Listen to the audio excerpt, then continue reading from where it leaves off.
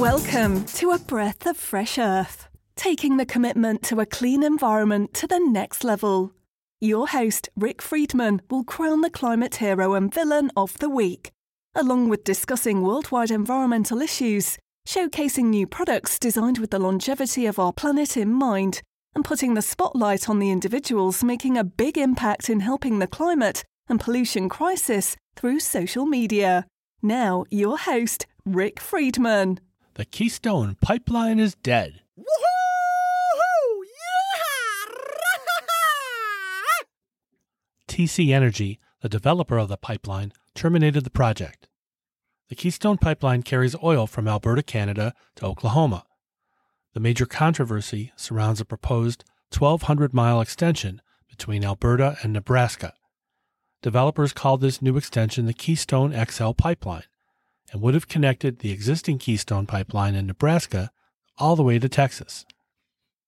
The additional extension has been under consideration since 2008, when Canadian-based TC Energy decided the extension would help increase oil production because the route would allow 830,000 barrels a day to be transported to Texas. The current pipeline carries around 550,000 barrels a day from Canada. The announcement of the pipeline drew swift reaction from people worried about the pipeline's environmental impact. The situation has gone on for more than 10 years. Lots of decision makers want their opinion heard and followed. Politicians, administrators, environmentalists, oil lobbyists. Each have claimed victory, only to have it snatched away. Here's a brief history of the pipeline. First, let's take a look at who didn't want the pipeline and why. Indigenous tribes. Parts of the proposed Keystone XL extension would have run right through or close to indigenous territories, potentially threatening drinking water sources. There have already been oil leaks along existing parts of the pipeline, and the affected tribes in the region have no reason to believe the extension would be any different. Besides the environmental dangers, the initial permits granted by the State Department ignored existing treaties between the government and tribal nations. If I know my history a little bit, our government's been pretty good about ignoring treaties with tribal nations. Farms and ranchers along the route have faced eminent domain, which would allow the government to take control of private land for public use, as in handing it over to TC Energy regardless of opposition. Nebraska has been a battleground state, with an estimated 92% of its land belonging to family-owned farms and ranches. Also at stake would be the Olagala Aquifer, an underwater supply that provides water to most of the state. If that's contaminated by leaks, the ramifications would take a serious toll on public health, agriculture, livestock, and wildlife. Tar sands oil poses additional hazards both to local Alberta residents and those who live along the proposed route. Numerous studies have already linked higher cancer rates from polluted air and water in areas where people live near tar sands oil production. We'll talk about what tar sands oil is in a minute. It's not just the public who's at risk. For example, Nebraska is home to 20,000 acres of dunes and prairie hills known as sandhills. It's a popular pit stop for migrating sandhill cranes in particular. TC Energy's proposed reroute would still cut straight through this region. A leak of any size could prove disastrous. The U.S. State Department reviewed the project in 2009. People in Nebraska started saying, whoa, hold on. Maybe we don't want this pipeline running through our lovely state. How will the pipeline impact our farmland and water system? Those are good questions because if you've listened to this podcast, you'd certainly know that pipelines have accidents, and some of them are devastating to the communities and wildlife. But despite the objection of Nebraskans, the State Department said, screw you, Nebraska. The negative side effects of the pipeline would be minimal. The country needs oil, and oil needs pipelines. Well, that's not exactly how they said it, but you get my drift. This approval further angered environmentalists. The State Department delayed the project for another year, pending additional review, but came to the same conclusion in 2011. Build that pipeline. More protests followed, and the State Department changed their view and ordered the pipeline to be rerouted through the state, and TC Energy agreed. So everybody was finally happy, right? Nope. Barack Obama, president at the time, blocked the Alberta to Nebraska extension because he didn't believe officials had enough time to properly review the new proposed route. TC Energy started moving forward with the southern extension from Oklahoma to Texas in 2012, while everybody was hassling with the upper part. They submitted a new reroute application for the first leg. The state of Nebraska approved the new route in 2013, and opponents filed a lawsuit against them. In 2014, a Nebraska judge ruled in favor of the opposition, and the State Department once again suspended moving forward. Wow, this is getting so complicated. Well, the case got moved up to the Nebraska Supreme Court, and the previous ruling was overturned in 2015, and the U.S. Senate allowed the Keystone XL extension to resume again. President Obama stepped into it and vetoed the bill. Later that year, the administration rejected TC Energy's reroute application, and this appeared to be the end of the project. But wait, this is like a Star Wars movie. Here comes Darth Vader, also known as the former twice-impeached president, whose name I do not say. President Orange gave new life to the Keystone XL pipeline in 2017. Not so fast, liar-in-chief. A federal judge blocked that order in 2018, pending an environmental review. But the force is strong with this Darth Vader. And he issued a presidential permit in 2019, allowing the pipeline to proceed, and construction began in 2020. So Joe Biden canceled the project, and now it's over. For sure, right? Well, again, not so fast. President Biden canceled the pipeline on his first day of office. In response, 21 Republican-led states have since filed a lawsuit against Biden, questioning his authority to make such a decision. I guess they spineless Republicans are forgetting the former president overstepped his authority by issuing that presidential permit in 2019, allowing the pipeline to proceed despite the required environmental reviews I just mentioned. The type of oil that TC Energy wants to transport from Alberta via the pipeline is known as tar sands. This type of oil is considered one of the dirtiest fossil fuels on the planet. Tar sands oil requires water from the nearby Athabasca River in Alberta. There's only so much water they can get, then it's gone. The first method, involving surface mining, creates gallons of wastewater. This wastewater is stored in tailing ponds, where the toxic water is more likely to leak into the environment. The other method involves pumping steam underground. This method also requires burning fossil fuels. In 2010, a faulty pipeline carrying tar sands oil leaked, guess how much? A gallon? 10 gallons? 200 gallons? No, 843,000 gallons into Michigan's Kalamazoo River, prompting area evacuations and permanently damaged the Talmadge Creek, the initial site of the spill. The incident is considered the largest inland oil spill to occur in the United States. The United States Fish and Wildlife Service estimated that oil damaged more than 1,500 acres of streams and rivers and negatively impacted at least 4,000 area animals that needed to be saved. The existing pipeline has leaked dozens of times since 2010. Of course it does, because all pipelines leak. There were 35 leaks in the pipeline's first year alone, including a 21,000-gallon spill impacting North Dakota. In 2016, about 17,000 gallons leaked in South Dakota. But that was nothing compared to the following year, when 210,000 gallons spilled near the small town of Amherst, South Dakota. TC Energy later revised the number to 407,000 gallons. In 2019, an additional 378,000 gallons spilled again in North Dakota. Tar sands oil is more likely to leak than crude oil due to its corrosive nature and the high temperatures needed to transport it. And leaks are much harder to detect. Tar sand leaks are 3 times more likely than conventional crude oil. A 2002 report revealed that leak detection systems missed 19 out of the 20 leaks during a 10-year period. The canceled Keystone pipeline is an encouraging step towards a less oil-reliant future, but it's still just one step.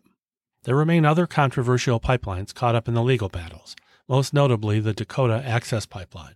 Resolving the ongoing pipeline threat ultimately requires a continued push towards clean energy, eliminating the need for pipelines in the first place. Bye-bye. Goodbye. Loss of habitat, pollution, and climate change threaten millions of species. Who is on the chopping block today? In 2016, the large antler muntjac was uplisted from endangered to critically endangered on the IUCN's Red List of Threatened Species. It was first recognized as a species just in 1993, not that long ago. The giant muntjac is headed fast towards extinction. As muntjacs go, the large antlered is the largest species, but muntjacs in general are small members of the deer family. The species is going to fade away quietly. They're hidden away in a minuscule global range in the Annamite Mountains of Laos and Vietnam. Large antlered muntjacs are a rich dark brown overall and stand approximately 2 feet high at the shoulder. Like other muntjac, they have antlers. Males have sharp, long canine teeth they use in fighting. The major threats to the species are caused by widespread intensive snaring throughout their small range.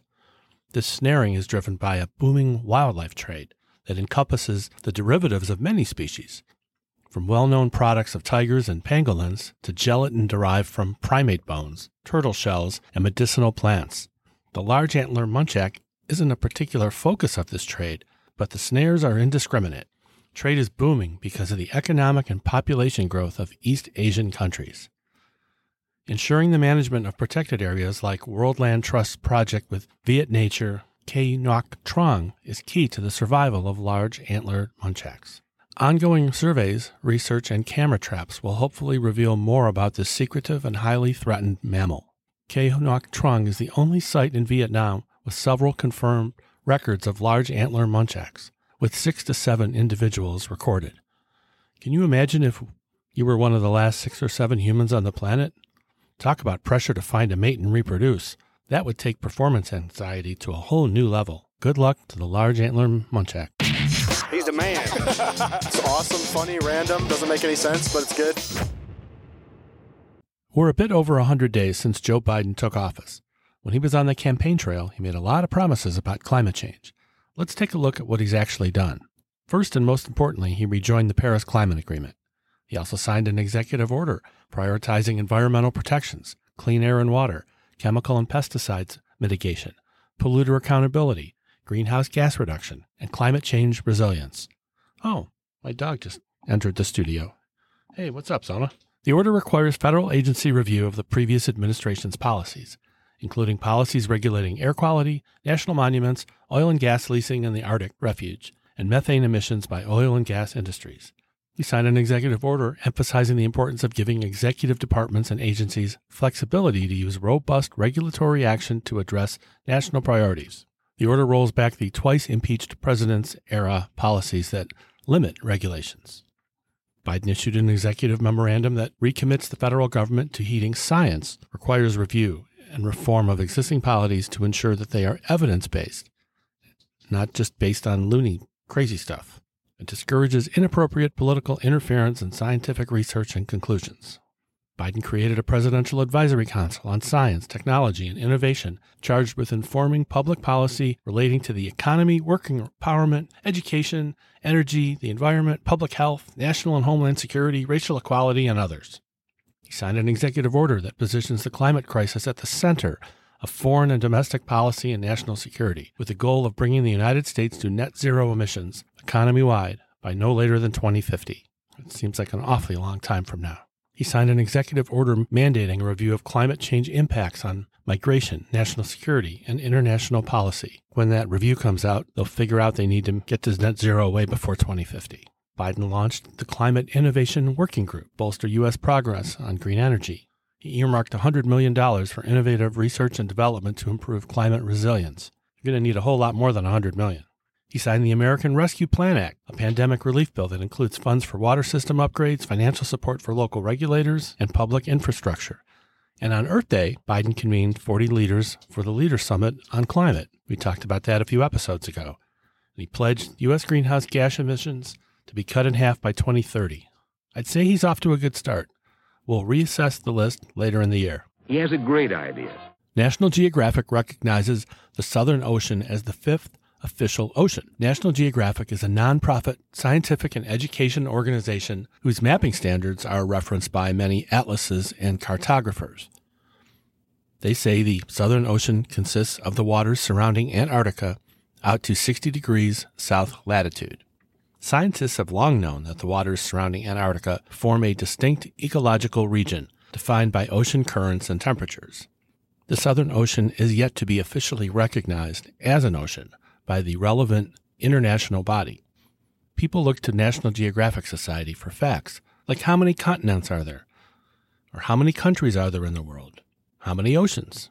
Up till now, it's been 4, the Atlantic, the Pacific, the Indian, and the Arctic. The U.S. Board of Geographic Names, that's a federal body created in 1890 to establish and maintain uniform geographic name usage through the federal government, already recognizes the Southern Ocean as occupying the same territory. But this is the first time the National Geographic has done so. Attempts to ratify the boundaries and name of the Southern Ocean internationally has been thwarted. The concept of naming the Southern Ocean was proposed to the International Hydrographic Organization, That's the organization that ensures the world's seas, oceans, and waters are surveyed and charted. That happened back in 2000, but some of the IHO's 94 members dissented. I couldn't find out why. Climate change during the last 30 years is causing major problems in the Southern Ocean. It's time for the Climate Hero of the Week. You want heroes? I got heroes. The Goldman Environmental Prize is awarded annually to grassroots environmental activists, one from each of the world's 6 geographic regions: Africa, Asia, Europe, islands and island nations, North America, and South and Central America. The award is given by the Goldman Environmental Foundation headquartered in San Francisco in California. It's also called the Green Nobel. The Goldman Environmental Prize was created in 1989 by civic leaders and philanthropists Richard Goldman and Rhoda Goldman. As of 2019, the award amount is $200,000. Chibeze Ezekiel, as a direct result of Chibeze's 4-year grassroots campaign. In Ghana, the Minister of Environment canceled the construction of a 700-megawatt coal power plant in adjoining shipping port to import coal. Crystal Ambrose. Crystal convened the government of the Bahamas to ban single-use plastic bags, plastic cutlery, straws, and styrofoam containers and cups. That was back in April of 18. The nationwide ban went into effect in January 2020. Lady Pesh from Mexico. Lady is an indigenous Mayan beekeeper. She led a coalition that successfully halted Monsanto's planting of genetically modified soybeans in southern Mexico. Lucy Pinson of France. In 2017, Lucy's activism successfully pressured France's 3 largest banks to eliminate financing for new coal projects and local companies. Namate Nequimo from Ecuador led an indigenous campaign and legal action that resulted in a court ruling protecting 500,000 acres of Amazonian rainforest and Woronari territory from oil extraction. And last but not least, Paul Sin-Toa, Myanmar. Paul led his people in establishing a 1.3 million acre peace park, a unique and collaborative community-based approach to conservation in the Salween River Basin. These young people are amazing. What are you doing to save the world today? Feel the power. 1972. 1972 was quite a year, with a lot of highs and lows. Let's take a look back at the good, the bad, and the ugly from 1972. The good. The United States Congress passed the Clean Water Act, one of the United States' first and most influential modern environmental laws. Former President, he who shall not be named, directed the EPA to mess with the regulations of the Clean Water Act, and the current status may end up in the Supreme Court.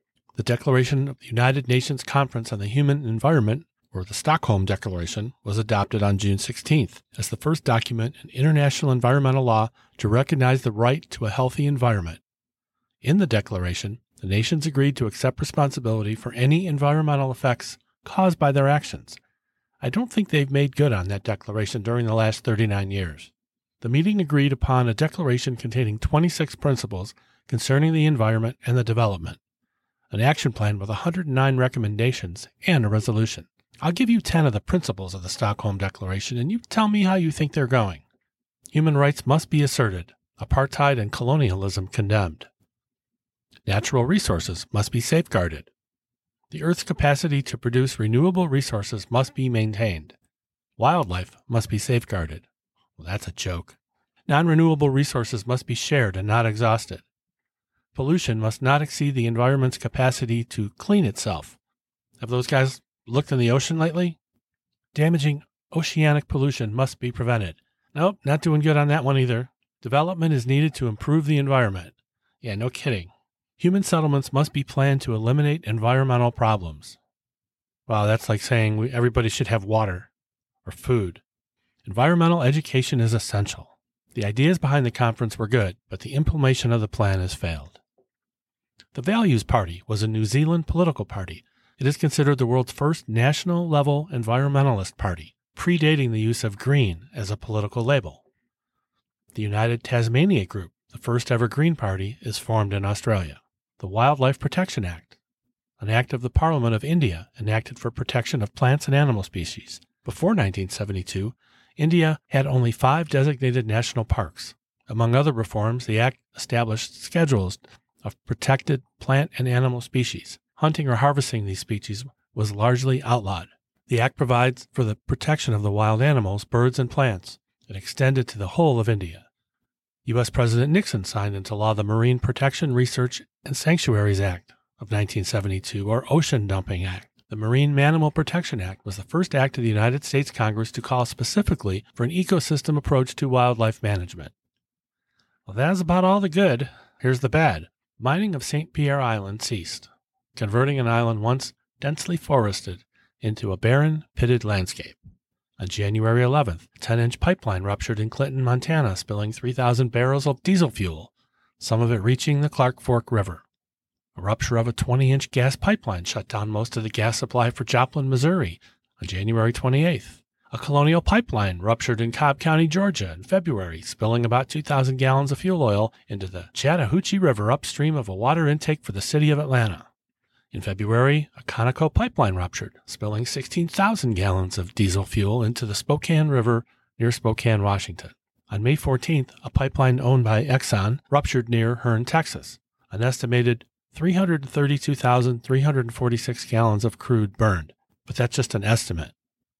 On October 10th, a crude oil spill was spotted coming from a leaking oil pipeline off Grand Isle, Louisiana. About 8,000 barrels of crude oil were spilled.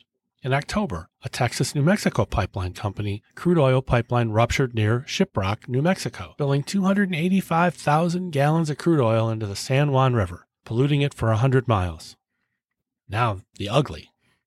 We hear a lot about the Great Pacific Garbage Patch, but in 1972 there was already a North Atlantic garbage patch, made of marine debris found floating within the North Atlantic Gyre. The patch was estimated to be hundreds of kilometers across in size, with a density of more than 200,000 pieces of debris per square kilometer. The source of the garbage originates from human waste traveling from rivers into the ocean and mainly consisted of microplastics. Yes, even then we knew we had a problem. The 1972 Nicaragua earthquake occurred on December 23rd near Managua, the capital. The earthquake caused widespread casualties among Managua's residents. Between 4,000 and 10,000 were killed, 20,000 were injured, 300,000 were left homeless. The Puerto Rican baseball star Roberto Clemente chose to personally accompany the fourth of a number of relief flights that he had organized. The flight crashed on December 31st, killing Clemente among others. See, doesn't it suck to be another? Sorry guys, but I don't know who you were, so for now, you're still another. Clemente was my favorite baseball player, and I always wore his number, 21, during my long Sunday morning softball career. In Major League Baseball, collecting 3,000 hits is quite a milestone, and in 1972, not too many baseball greats had achieved such a lofty goal. Clemente got his 3,000th hit during his last game of 1972 and died a few months later. The Buffalo Creek flood was a disaster that occurred in February when a coal slurry impoundment dam — coal slurry is a mixture of solids, coal, liquid, water, organic junk by a coal preparation plant. Anyway, that stuff was managed by the Pittston Coal Company in West Virginia, and it burst 4 days after being declared satisfactory by a federal mine inspector. The resulting flood unleashed approximately 132 million gallons of black wastewater, cresting over 30 feet high upon the residents of 16 coal towns along Buffalo Creek Hollow. Out of a population of 5,000 people, 125 died, 1,200 were injured, and 4,000 were left homeless, and 500 houses were destroyed. That is ugly. The most popular films of 1972 were The Godfather and The Poseidon Adventure. And Atari kicked off the first generation of video games with the release of their game Pong. Roberta Flack topped the charts with The First Time I Ever Saw Your Face, and Don McLean's epic American Pie clocked in at almost 9 minutes in length. It was the longest song ever to rank number 1 on the pop charts. For me, 1972 is great for music, and I wasn't really paying attention as a little boy to all those other things that we talked about. Now, all these years later, I'm studying up on these things and reading about all these oil spills and disasters. Well, it's nice to be a kid. And the beat goes on. Ladies and gentlemen, Birthday celebrations start now. Jacques Cousteau was born on June 11, 1910, and died in 1997. He was a French naval officer, explorer, conservationist, filmmaker, innovator, scientist, photographer, author, and researcher who studied the sea and all forms of life and water. He co-developed the aqualung. Gee, I thought that was developed by Jethro Tull. Cousteau pioneered marine conservation. In 1930, he entered the French Naval Academy and graduated as a gunnery officer. However, an automobile accident broke both his arms and cut short his career in naval aviation. The accident forced Cousteau to change his plans to become a pilot, and instead, he found his passion for the ocean. I guess that was a lucky break for us. In 1949, Cousteau left the French Navy. The next year, he founded the French Oceanographic Campaigns and leased a ship called the Calypso. Cousteau retrofitted the Calypso as a mobile laboratory for field research as his principal vessel for diving and filming. He also carried out underwater archaeological excavations in the Mediterranean. With the publication of his first book in 1953 called The Silent World, he correctly predicted the existence of the echolocation abilities of porpoises. A successful meeting with American television companies created the series The Undersea World of Jacques Cousteau. This documentary television series ran for 10 years, from 1966 to 1976. A second series called The Cousteau Odyssey ran from 77 to 82 on public television. In 1973, he created the Cousteau Society for the Protection of Ocean Life. 2 years later, John Denver released a tribute song called Calypso. In 1976, Cousteau located the wreck of the HMS Britannic. And in 1977, he received the UN International Environmental Prize. In 1985, he received the Presidential Medal of Freedom from Ronald Reagan. In 1995, he sued his son, who was advertising Cousteau Fiji Islands Resort, to prevent him from using the Cousteau name for business purposes in the United States. In 1996, the Calypso was accidentally rammed and sunk in the port of Singapore by a barge. Now, talking about Cousteau wouldn't be complete without talking about that red wool hat, an iconic part of the man's legacy. The hat was a standard issue for British Army and Navy divers going back to the 1800s. The hats were called cap comforters, but the most widely known wearer of this hat was the famous diver William Walker, who lived from 1869 to 1918. He was the chief diver at the famous Seabay, Gorman and Limited Company, overseeing 200 divers across the world. Walker's real claim to fame was single-handedly saving England's 11th century Winchester Cathedral from collapsing. Due to a design error, the foundation of the cathedral was built on a peat bog, and over time, the cathedral was sinking. The only way to save the cathedral was to remove the layer of peat below and fill the space with concrete. The renovation was complicated because the 3.5-meter space below the cathedral was filled with turbid groundwater. This was a job for a diver, and being one of the best in the world, Walker was up to the task. Between 1906 and 1911, Walker spent 6 hours a day in 20 feet of pitch-black water, working blind to underpin the foundations of the cathedral. Against these daunting odds, Walker managed to lay 25,000 bags of concrete, 115,000 concrete blocks, and 900,000 engineering bricks with the help of a topside support crew of 150 men. For his work, Walker was awarded the honor of the Royal Victorian Order. And today, a bust of Walker is on display at the cathedral, with Walker sporting the famous red cap. The red cap comforter became, and still is, the trademark of commercial divers. By the 1950s, the use of scuba equipment moved from commercial to general use thanks to aqualung inventors Émile Gagnon and Jacques Cousteau. With Cousteau and other diving personalities upholding the diving fashion statement, the red woolen cap soon became the worldwide recognized symbol of the diver. Well, that's a wrap. Thanks to the entire crew for helping me get through the longest episode of the podcast since episode 18. I hope you learned a few things today. I know I did. I learned about red hats on divers. I got a better handle on the early stages of the Keystone pipeline battle. I learned about some awesome young men and women working to clean up the world. And I was reminded of the fact that I've listened to American Pie when it first came out, and not on an oldies channel. I never saw Don McLean in concert, but I did take my twin sons to see Weird Al Yankovic in concert, and he sang his Star Wars version of American Pie. Weird Al signed my kids' sneakers after the show. Weird, right? Well, after all, he's Weird Al, not Logical Al. I'm still fighting for us to save our future, even if I'm an oldie too. On the next show, we'll be talking about the shrinking water levels at Lake Mead and the severe drought in the western part of the United States. Until then, good night, Galileo. Thanks for listening to A Breath of Fresh Earth with your host, Rick Friedman. Don't forget to subscribe to this podcast so you're the first to hear new episodes. If you want to nominate someone for Climate Hero of the Week, send it to Rick at the link below. This has been A Breath of Fresh Earth. Thanks for listening.